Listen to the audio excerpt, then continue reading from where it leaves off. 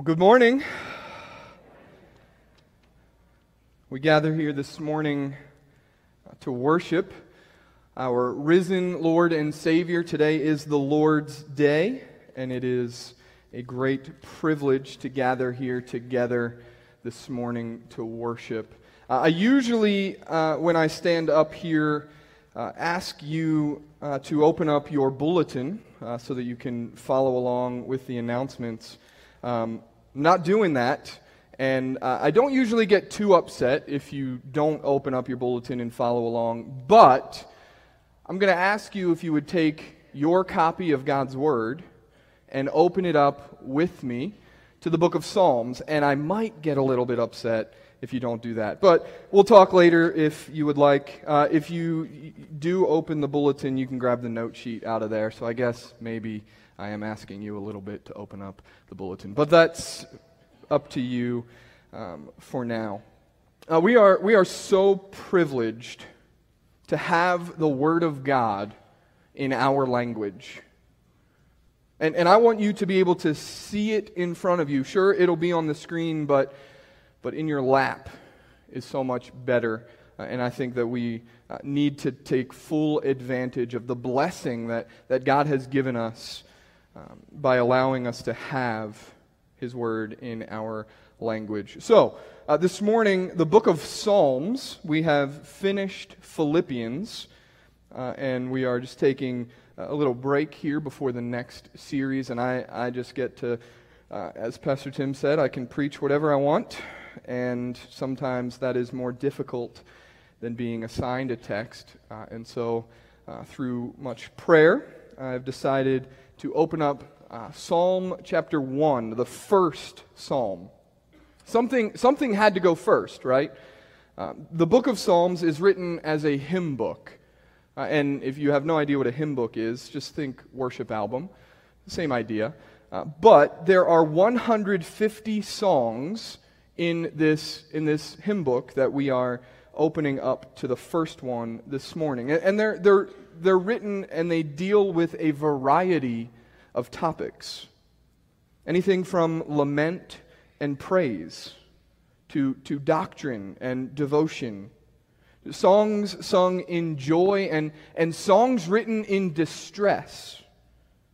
They say that the book of Psalms contains within it every human emotion that you might ever feel. And so it is a blessing from God that we have that range of emotion contained within Holy Scripture. If you ever struggle with finding the words to pray, read the Psalms, and you will be given words to express your heart to God. The book of Psalms was not written chronologically, but it is ordered intentionally. And so that means that Psalm 1 was put in the beginning for a reason.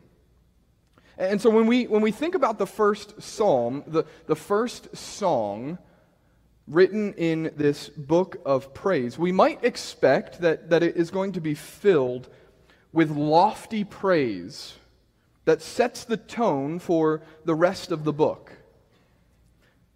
But instead, what we find are simple instructions about how to live. Psalm 1 is written poetically, and it shows us that there are only two ways to live. And this seems fitting with the rest of the Bible, as Bible history seems to be built around the concept of two men picturing two ways of life. We've got Cain and Abel, Ishmael and Isaac, Esau and Jacob, David and Saul. And all of this culminates in the first Adam and the last Adam, Jesus Christ. And so in all of Scripture, we see this idea of two men, two ways, and two destinies. And that is exactly what we see in Psalm 1. Many commentators have said of Psalm 1 that it's almost as if it were written as a summary of the entire Bible. So for sure, it introduces the book of Psalms, but it also summarizes God's plan of redemption.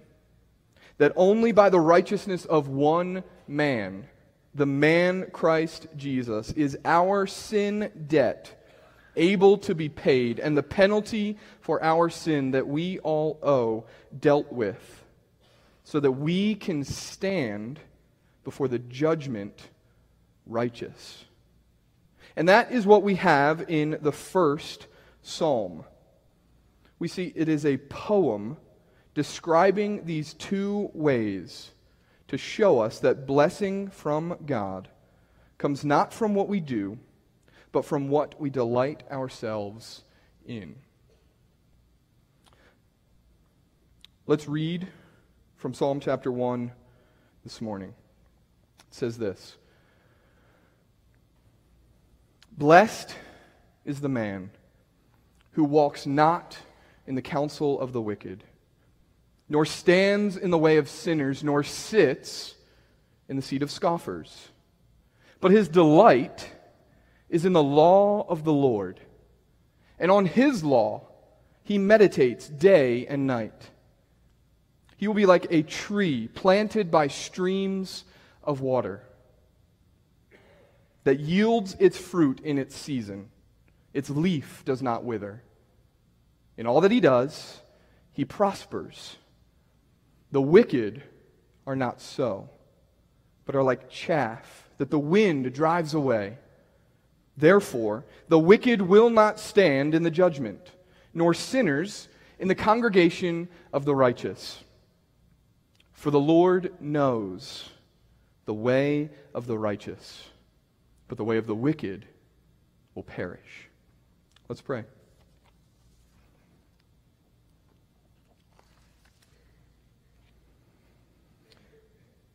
God, we come before you this morning in need of your guidance and in need of your direction. And God, you have given that to us. We thank you so much for your word. We thank you, God, that we can gather here this morning to sing praises to you and also to hear your word preached.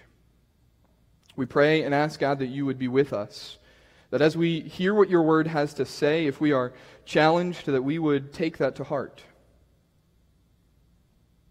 If we are encouraged, God, that you would allow our encouragement to encourage someone else.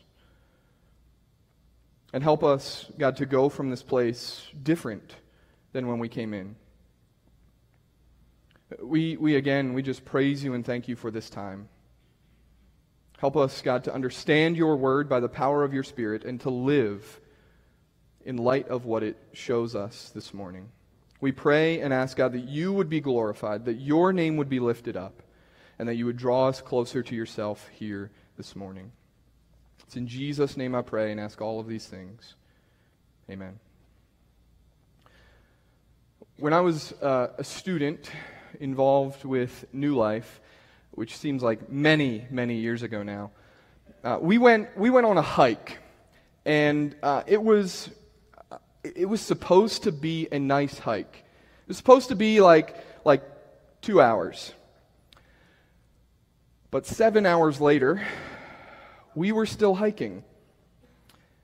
We ended up hiking about 16 more miles than we were expecting, and so it was a bit of an interesting situation. By the time it was too late to turn around, we knew that we had gone in the wrong direction. So here's what happened. We were hiking, and about 3/4 of the way up the trail, we saw a trail marker that said Heiner Challenge Trail. And we got to the top, and we saw the same trail sign, Heiner Challenge Trail. What we didn't realize on the way back down when we decided to follow that second sign for the Heiner Challenge Trail was that in going on that trail, we were going in the opposite direction that we needed to go. We didn't realize that the trail marker at the top was separated by many, many, many miles from the one that we saw on the way up. So as we set our course on this new trail, we were actually turning our backs on the right trail that would lead us to our destination.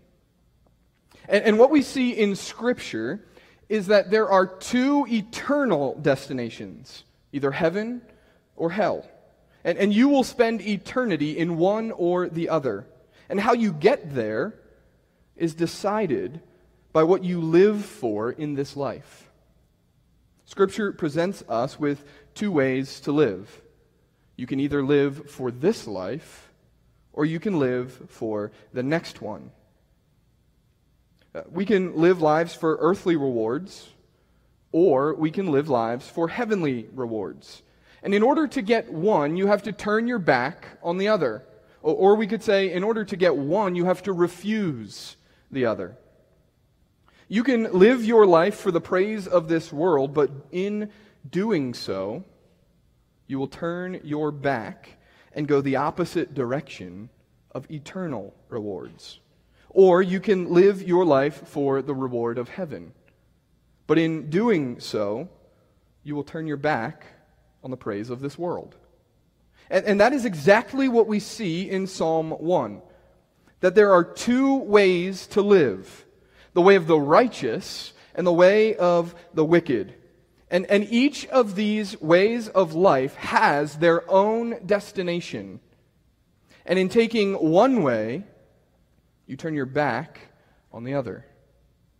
So let's look at these two different ways and ask ourselves the question, which way am I going? So firstly, we see the way of the righteous in verses 1 through 3. The first word of the first psalm is blessed. Some may translate it happy. But I think both of these words have with them their own misunderstandings. You see, the psalmist is not starting off with the idea that if you follow the way of the righteous, you'll get lots of stuff. We tend to think of blessing in terms of what we have. A nice car, a big house, lots of money, so on and so forth. But that's not what we're talking about here. The word in the original Hebrew is plural. And if we translated it literally, we would have to make up a word in English. It would be something like blessednesses. And that's just too many suffixes. Blessednesses is how this psalm starts, which means that the blessing of the way of the righteous is so rich and so intense that it is okay to use improper grammar to describe it. But what we are meant to see is that the blessing of God does not disappear, and it is rich beyond measure. So why is that? That's because the blessing of the way of the righteous is God Himself. Both the psalmist and our Savior use this word at the start of their teaching to show how God blesses His people. Jesus says in Matthew 5, verse 3, "Blessed are the poor in spirit, for theirs is the kingdom of heaven." Do you see that? Do you see that the blessing of the one who knows their need of God is God? Specifically, God for all eternity. And that is a rich blessing. We are not to see God as a piggy bank that we place our coins of faith in, hoping that He will divvy out bigger and better material blessings. We are to see God as the one who richly provides of Himself for us. In following God, our blessing is God. And oh, the blessednesses of a relationship with God. And so from there, the psalmist continues with a negative description of the way of the righteous. This is poetry, remember? So the psalmist is using this right off the bat to show us the two ways to live. As he describes the way of the righteous, he is showing what the righteous must turn their backs on. And it's a great picture that he uses. There are three groups of three in this text. The first group is walk, stand, and sit. And they describe the level of action or participation. The second group is counsel, weigh, and seat, which describes the level of influence. And the third group is wicked, sinners, and scoffers, which is describing the level of unrighteousness. In this description of what the righteous must not do, we see embodied Paul's warning in 1 Corinthians 15:33, where he says, "Do not be deceived. Bad company corrupts good morals. Even the most godly among us can be compelled by the community they keep to stray from God's way. But the way of the righteous is not to be informed by the wicked, the sinners, or the scoffers." This digression may start with simply hearing their counsel, but it ends with sitting down and not only participating in, but teaching others the way of the ungodly. And I think that's where we start to see some of the difficulty in this passage. As we look at so many people around us who are living in open defiance of God. And yet, they just seem happier than us. They just seem to be more satisfied with all of the stuff that they have. And maybe you're tempted like me to think, well, what can it hurt to live like that for a little bit?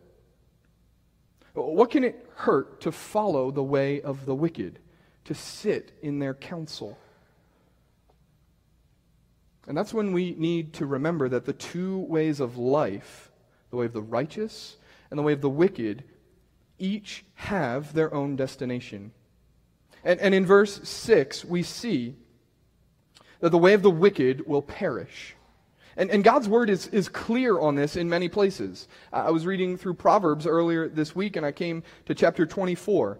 In verses 19 and 20, it says this: "Fret not yourself because of evildoers, and be not envious of the wicked. For the evil man has no future. The lamp of the wicked will be put out." If you're tempted to go after what looks like blessing in this life, remember that you must turn your back on blessing in the next life. What you must do to get the applause of the world is be unfaithful to God. And in getting the applause of the world, you will miss the blessing of God. What the psalmist is warning of here is that the sinner's way may seem wonderful and exciting now, but it leads to judgment and death in the life to come. As Proverbs says, the lamp of the wicked will be put out. I think it's important to say that description applies to anyone who is outside of Christ. The only way to have the blessing of being with God for all eternity is to trust in Christ. Trusting Jesus might mean leaving behind the praise of this world, but in return, you get the blessing of God. So if you're here this morning and you would not call yourself a Christian, let me urge you to trust Jesus. He is better than anything that this world has to offer. And He is the only one who can provide the forgiveness of sins that we need to usher us into the eternal blessing of God. And so what then is to be the desire and the delight of the righteous one if it is not the praise of this world? Verse 2 says that it is to be the law of the Lord. But on his law he meditates day and night. His delight is in the law of the Lord, and on his law he meditates day and night. And there's a very stark contrast that exists between verses 1 and 2. And you might expect that the advice that is going to come in what the blessed man is to do is going to be the equal and opposite of what we have already read. Maybe it would read something like this: Blessed is the man who walks in the way of the righteous, who stands in the way of the godly, and sits in the seat of worshipers. But that's not at all what we get. What comes next to describe blessing is not a list of things to do, but rather a summons of what to love. The psalmist says that the blessed one is the one who delights in the law of the Lord and meditates on it day and night. The righteous delight in the instruction of the Lord. But we've got a problem here, because that's not our natural inclination. When was the last time someone told you what to do and you took a praise break? When was the last time your parents told you, clean your room?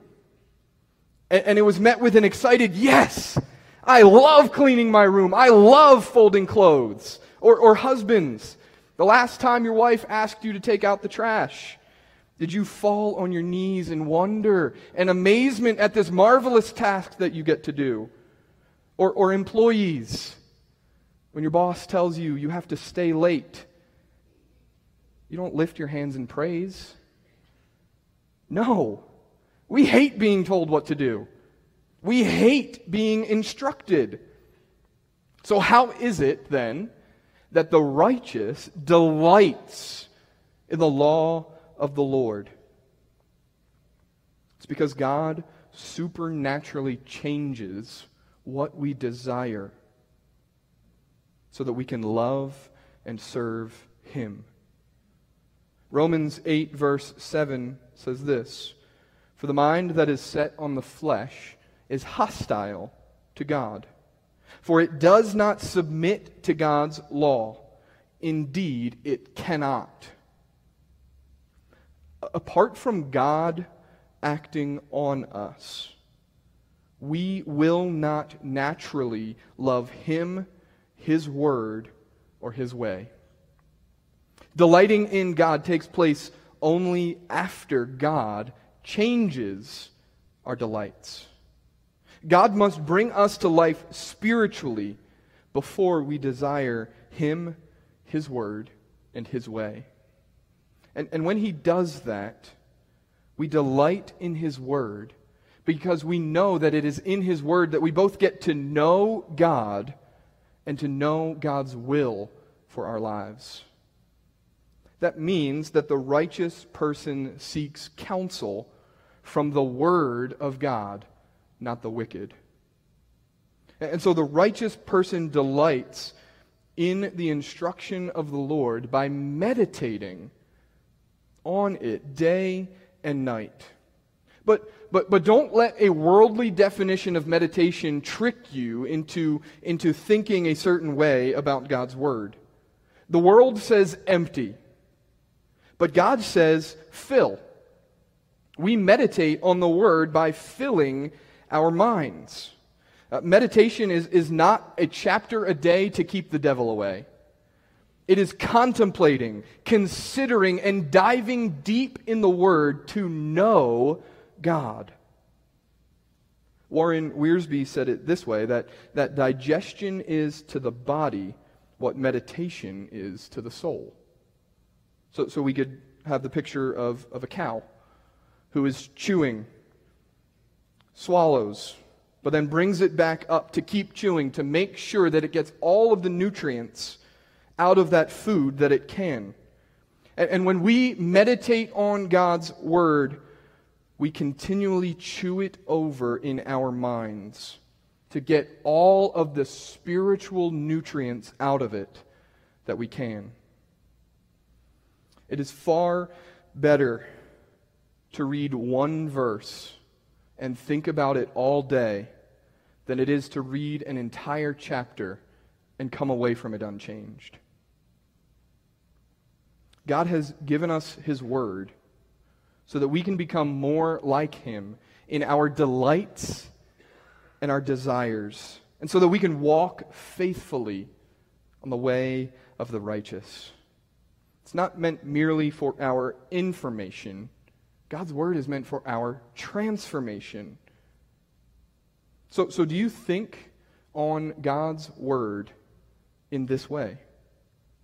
Is your mind filled with Scripture so that you can meditate on it day and night? This may mean memorizing parts, portions, passages of God's Word so that you can think on it, so that you can chew it over in your mind all day long. And I just need you to know that you are far more able to memorize than you think. You may know the stats of your favorite player, the seasons and bag limits for next season, all of the quotes from your favorite show, all of the songs that you love to listen to, the details of the life of your favorite actor or actress. But what about God's Word? All you did to memorize that information was repeatedly put it into your head.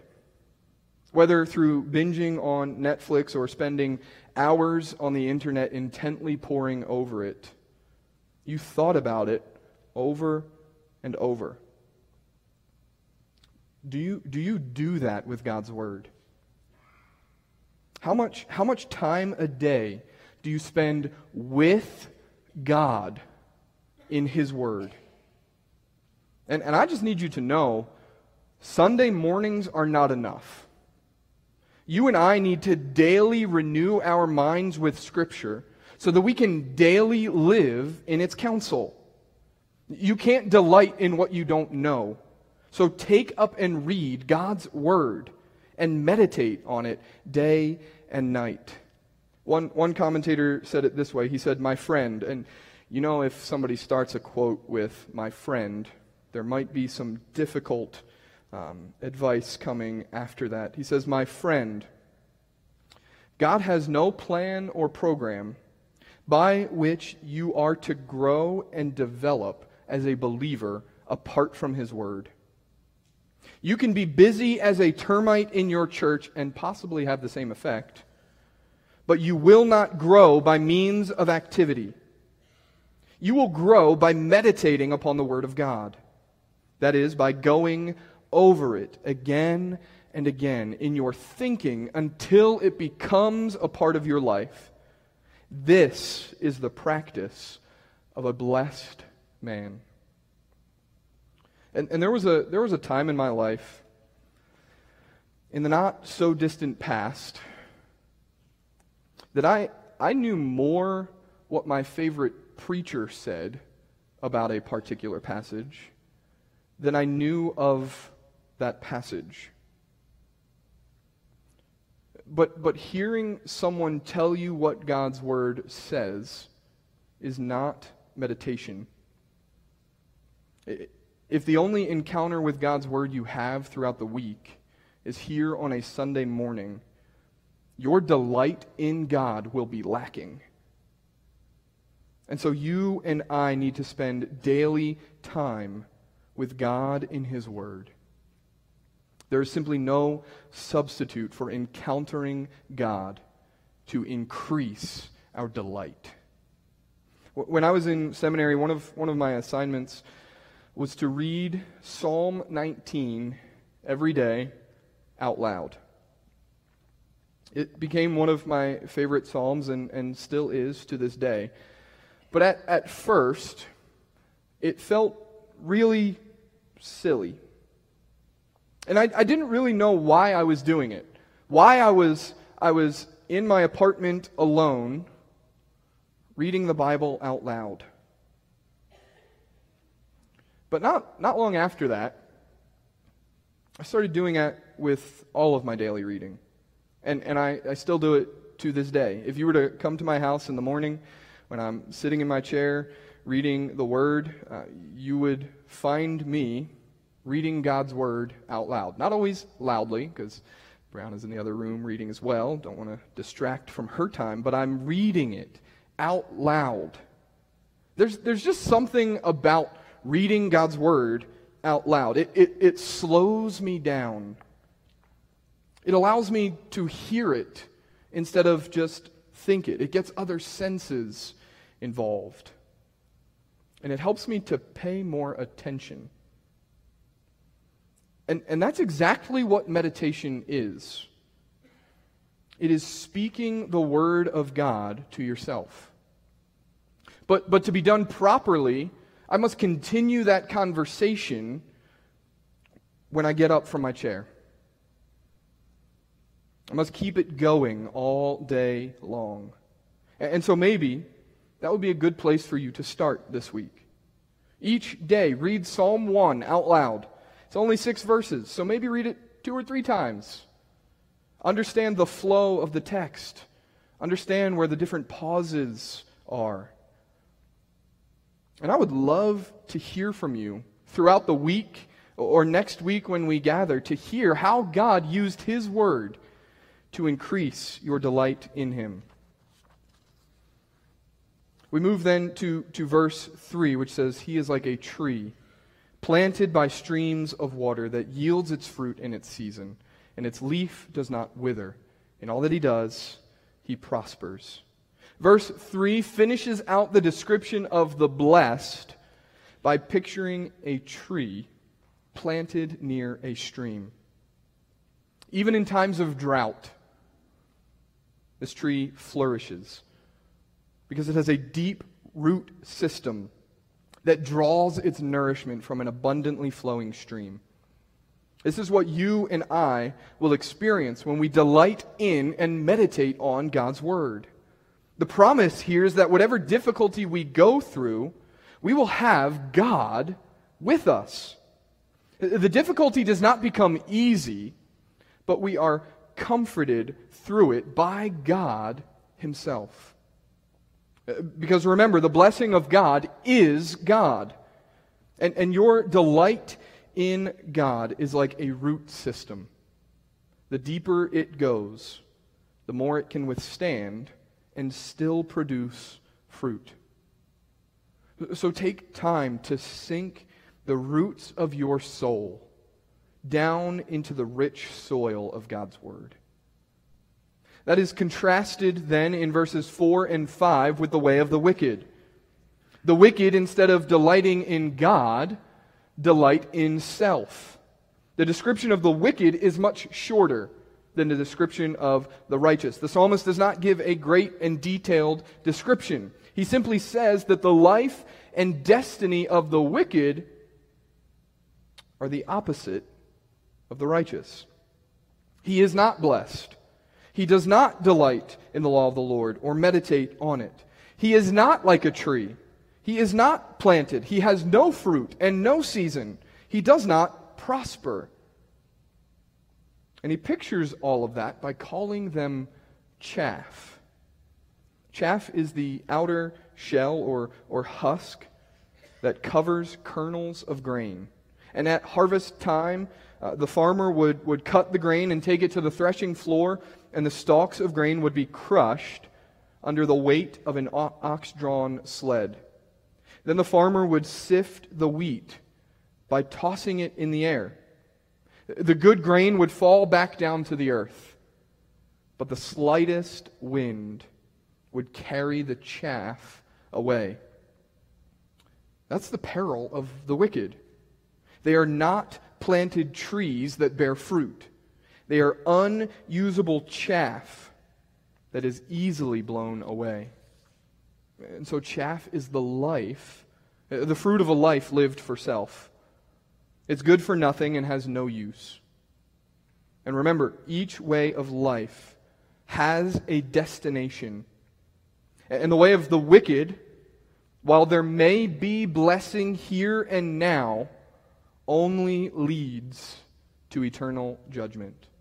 And that's exactly what we see in verse 5. The wicked will not stand in the judgment. When standing before the judgment seat of God, the wicked will have no case to present and no righteousness to plead. They will not gain entrance into the congregation of the righteous. And that's not because they didn't try hard enough. That's not because they didn't earn enough righteousness. It's because delighting in themselves, they turned their backs on God. And that is what is confirmed in verse 6, the last section of the text. The two final destinations. It says, "The Lord knows the way of the righteous." Now, this is not simply a knowledge of what's going on. God has a knowledge of what's going on in the wicked as well. It is a knowledge of care and intimacy. We could read it, "The Lord watches over the way of the righteous." With God as their guide, the righteous enter into God's blessing. The Lord knows and cares for the righteous, and He will also know and care for them when they step into the judgment. But the way of the wicked will perish.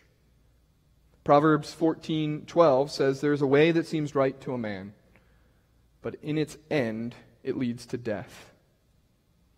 The way of the righteous is the way, the truth, and the life, Jesus Christ.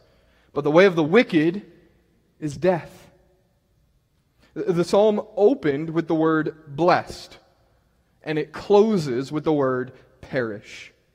This is the contrast of the two ways to live. The righteous are blessed, and the wicked perish.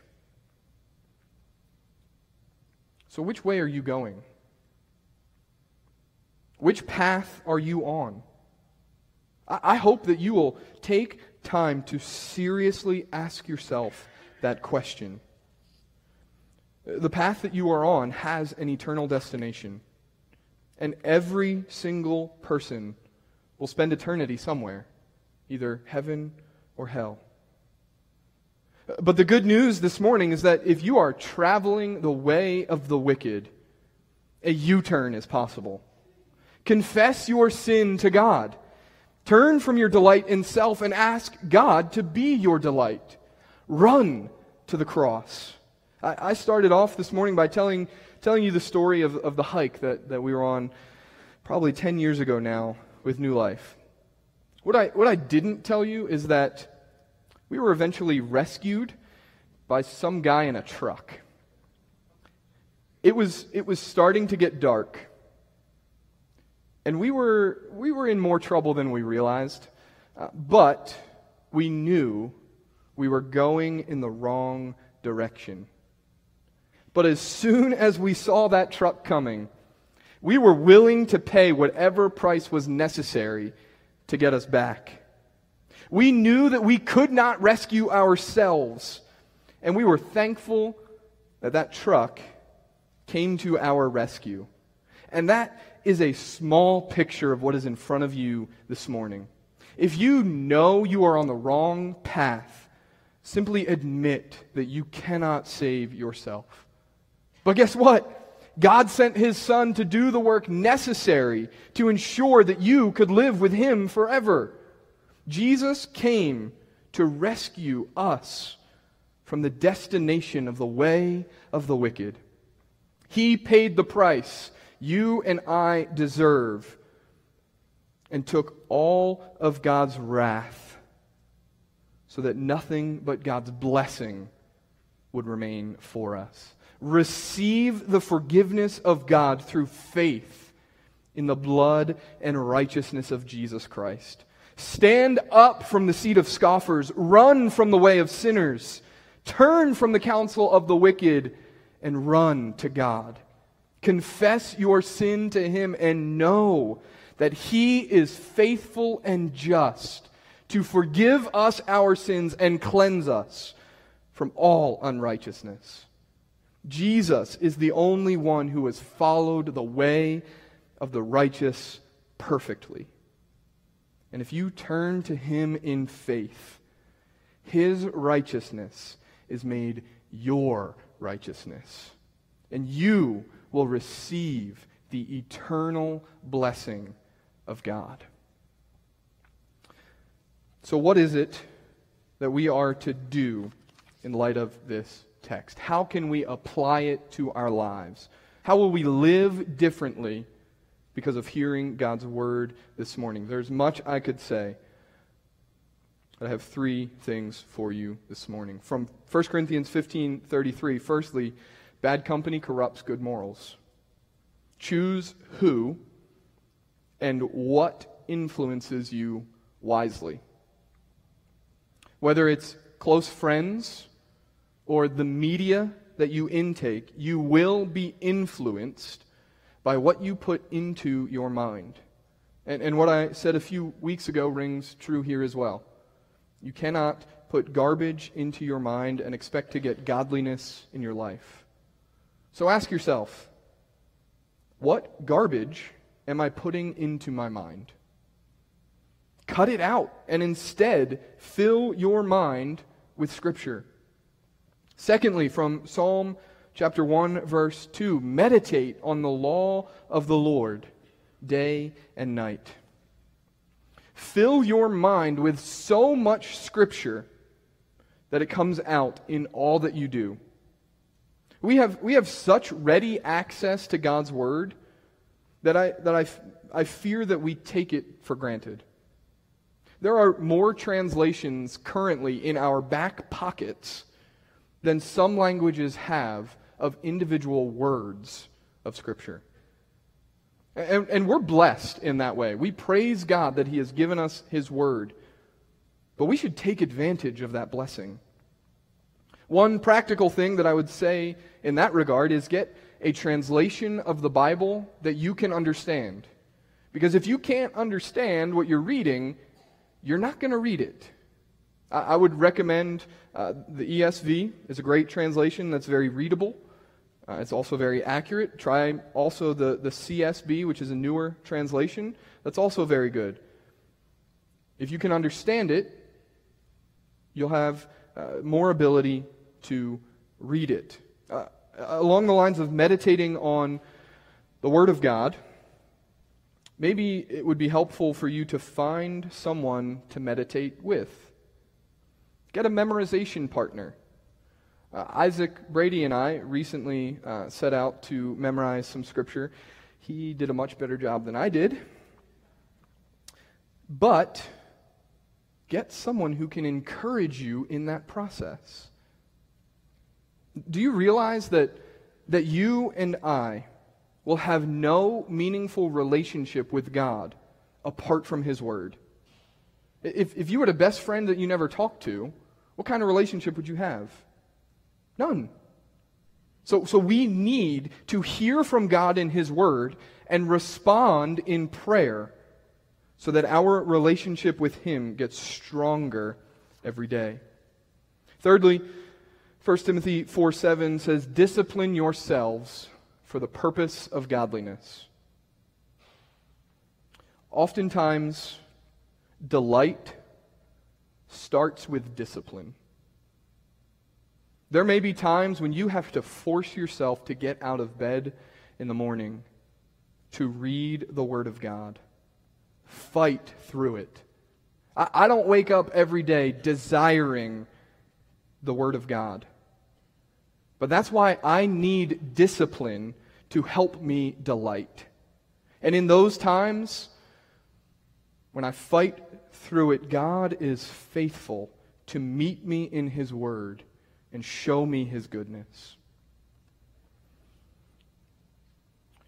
One of my favorite hymn writers is Isaac Watts, and he translated all of the Psalms into poems. And so in closing, I'd like to read his poem on Psalm 1 because I think it does a great job of picturing these two ways to live. He says this: blessed is the man who shuns the place where sinners love to meet, who fears to tread their wicked ways and hates the scoffer's seat. But in the statutes of the Lord has placed his chief delight. By day he reads or hears the word and meditates by night. Green as the leaf and ever fair shall his profession shine, while fruits of holiness appear like clusters on the vine. Not so the impious and unjust, what vain designs they form. Their hopes are blown away like dust, or chaff before the storm. Sinners in judgment shall not stand amongst the sons of grace, when Christ the judge at his right hand appoints his saints a place. His eyes behold the path they tread, his heart approves it well. But crooked ways of sinners lead down to the gates of hell. There are only two ways to live: delighting in self or delighting in God. Which path are you on? It is my prayer that we would all be on the path of the righteous, and that our delight in God would increase every day. So let's pray. God, we thank you and praise you for your word. May it be a light to our feet and a lamp to our path.